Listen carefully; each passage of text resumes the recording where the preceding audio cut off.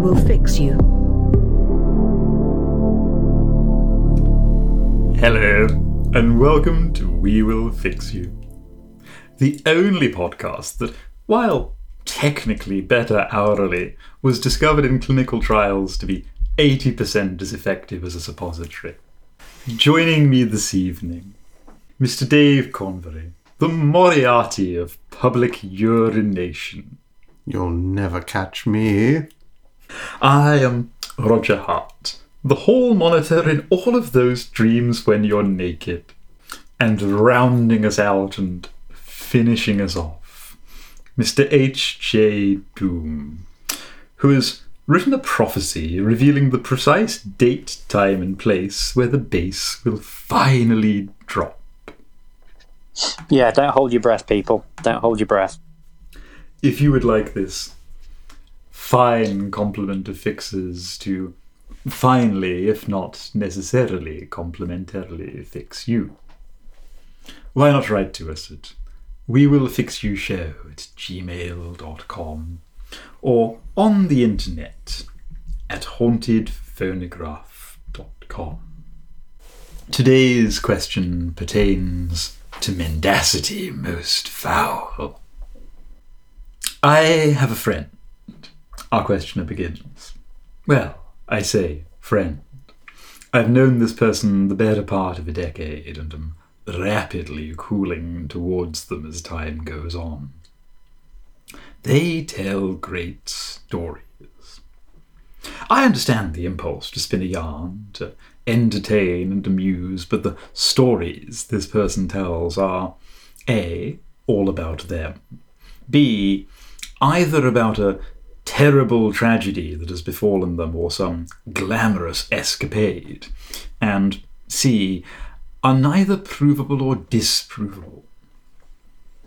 All stories are just about within the realms of physical possibility, but never have any witnesses, and all seem to be geared towards adding to the pity or veneration of the teller.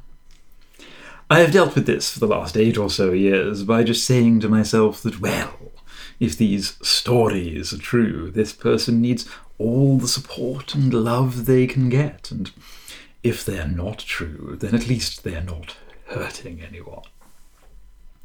But in the last 2 years, this person has been swallowing a great deal of money, to the tune of about 5k, from very good friends of mine, and the stories are getting more extreme.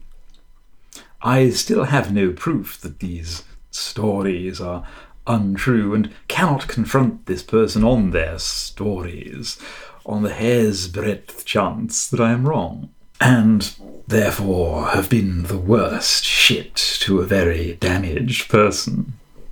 What on earth can I do? Yours, Lesterwit Crumblevale. Mr. Convery. First of all, we've all probably dealt with a lot of people who do this sort of nonsense, and they are a massive time and energy sink for those close to them and those even slightly peripheral.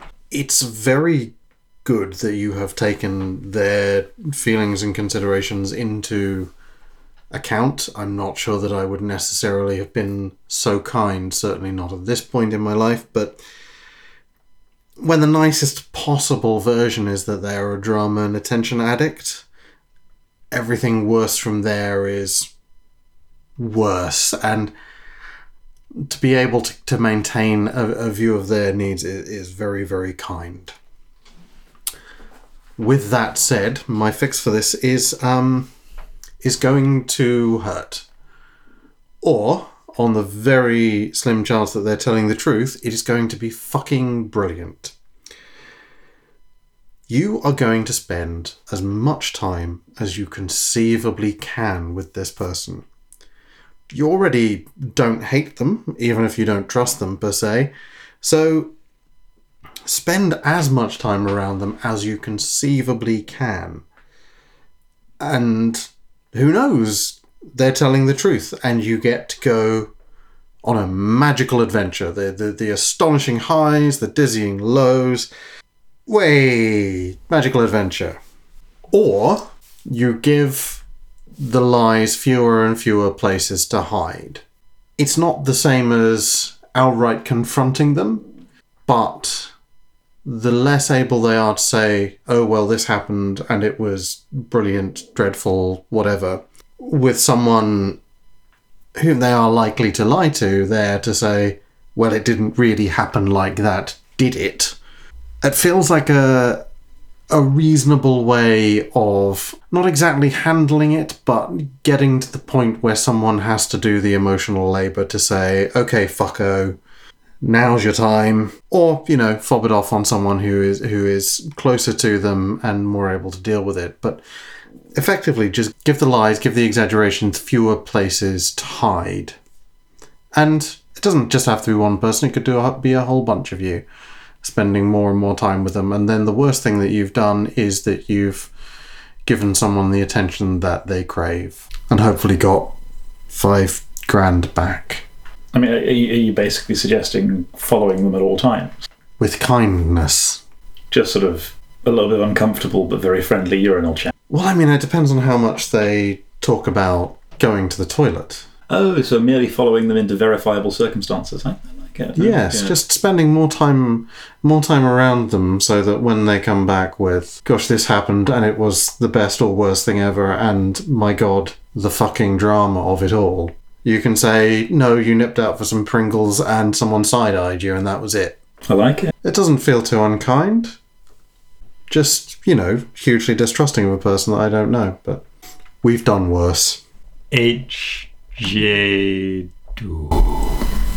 I think we can all, to an extent, empathise with this problem, because I think all of us have known people we suspect were living at least partially in a fantasy world.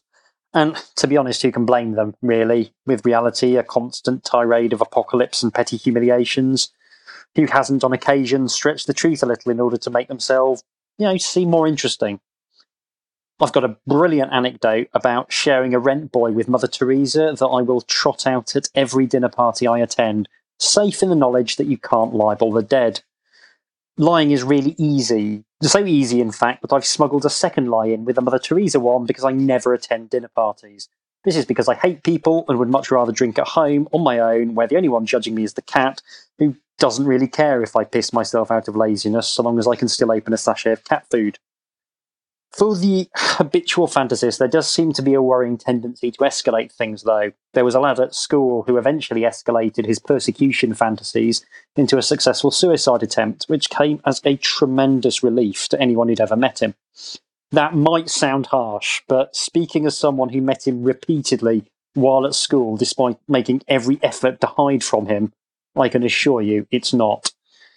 Perhaps your acquaintance is on track for a similarly catastrophic mental breakdown and the whole sorry business will sort itself out one way or another. Hopefully not fatally, I'm not a monster, but the sort of breakdown that takes them out of circulation for a while and tips those around them off to the idea that maybe they should exercise a degree of caution when listening to their tall tales.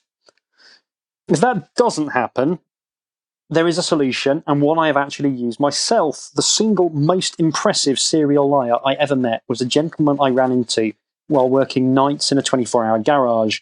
You really do meet the cream of humanity at 4 a.m. in an environment where you can't leave. He was a hospital porter, but would spin impossible yarns about his previous careers and lengthy list of sexual conquests. Now, I'm not keen on body shaming anyone, not least because I look like Gollum out of Lord of the Rings if he'd really hit the pies and fascist haircuts recently. But there was a definite lack of congruence, shall we say, between his physical attributes and his ribald tales of sex parties with professional models.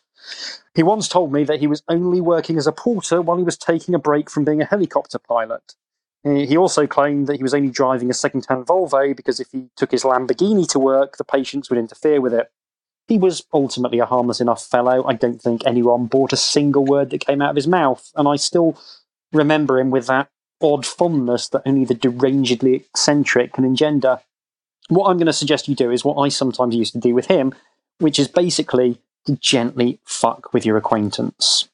The thing is that no pathological liar, no truly pathological liar, can possibly keep track of all the lies they've spun. Not least because for a lot of liars, part of the fun is the challenge of extemporizing something entertaining and self-serving on the spur of the moment. You can leverage that to your advantage.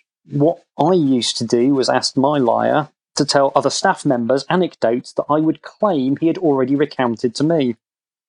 Hey, I would say, why don't you tell Kevin about that time you went on holiday to America and you ended up gate crashing a party at the Playboy Mansion? Or that time you were arm wrestling Oliver Reed in a pub and he ended up buying you drinks all night because you won. There would be a moment of blind panic in his eyes, then a moment of perfect calm, and then he would just literally trot out whatever bullshit anecdote I had suggested with the confidence of someone to the bullshit born. There is a certain pleasure at watching a master of their craft at work, so with your acquaintance, I suggest you do something similar.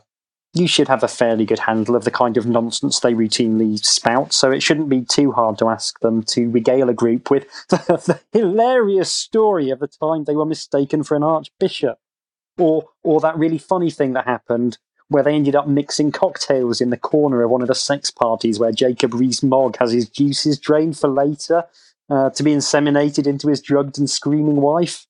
If they're a proper liar, they will leap into it with both feet because they can't be sure they haven't spun those particular yarns to a gathering at some earlier point.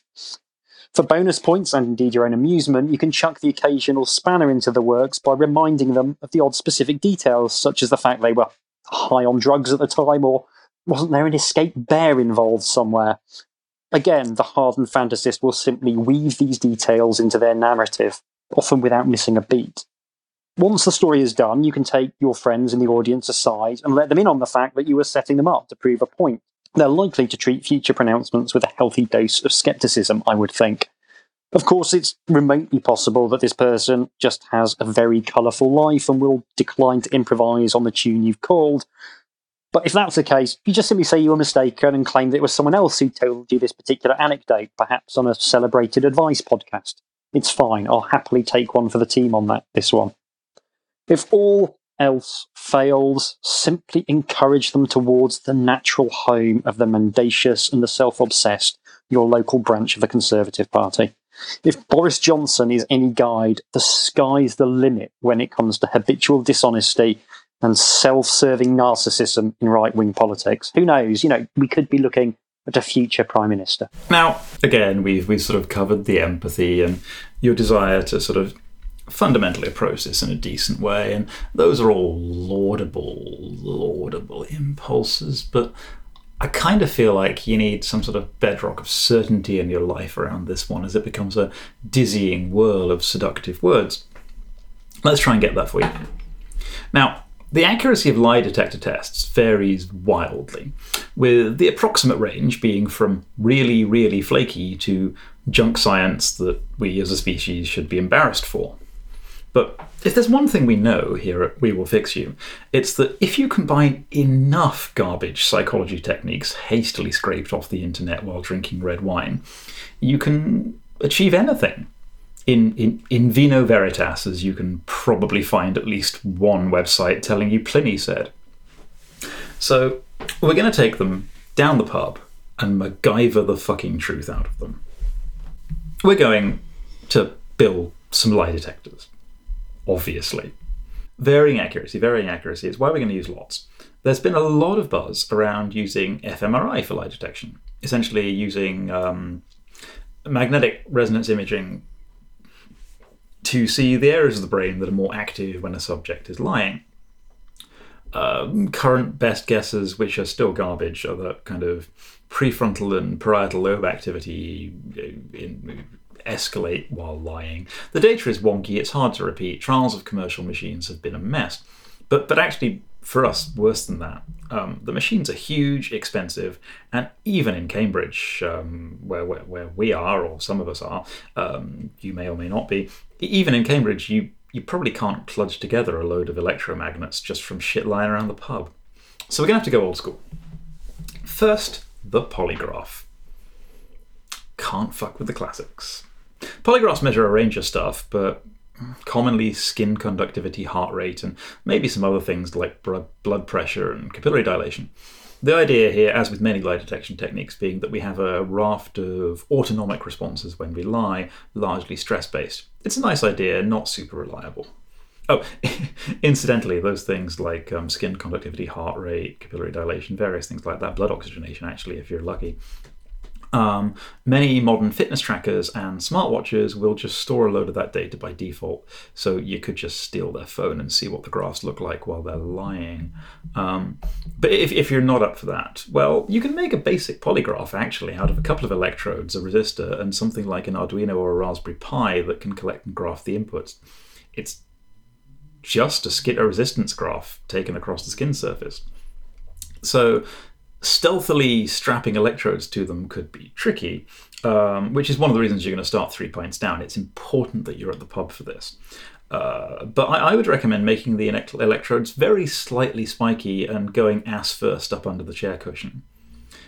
Otherwise, you're looking at seeing if you can hide some fine filaments down the side of something they'll be holding, like a pool cue or maybe Velcroed to the outfit of someone's adorable child.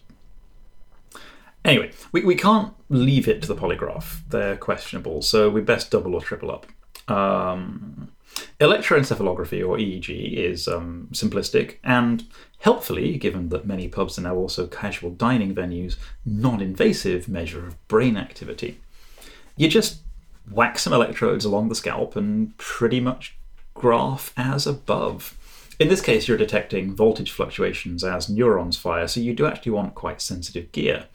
But these days, you can get a cheap consumer EEG rig for a couple £100, and to be frank, you could probably deduct that as a fee from recovering your friend's $5,000 once you bust the fucker. Otherwise, you can make some simple electrodes as before, little bits of tinfoil or fine filament wire. You'll be fine. Now, in this case, you will need to trick them into wearing a hat with the EEG sensor pads concealed in it. But again, the magic of drinking.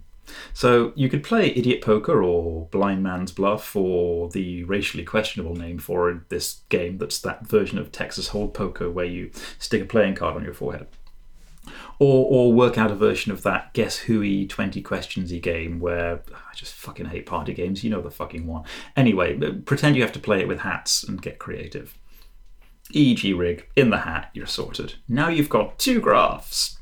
Let's go to 3 so that you can tie-break if they differ, because these are low-fidelity techniques. Now, here I would suggest voice stress analysis or eye tracking. Eye tracking is a little more accurate, looks at pupil dilation, etc., and little attentional flicks.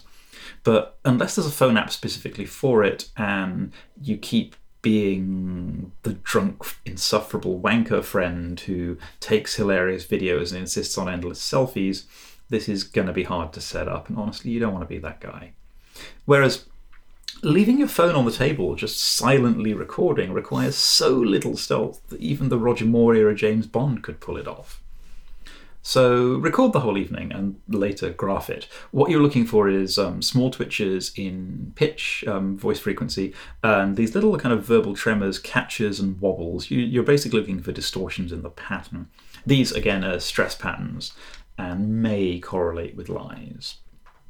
To interpret all of this, you will, however, need a baseline.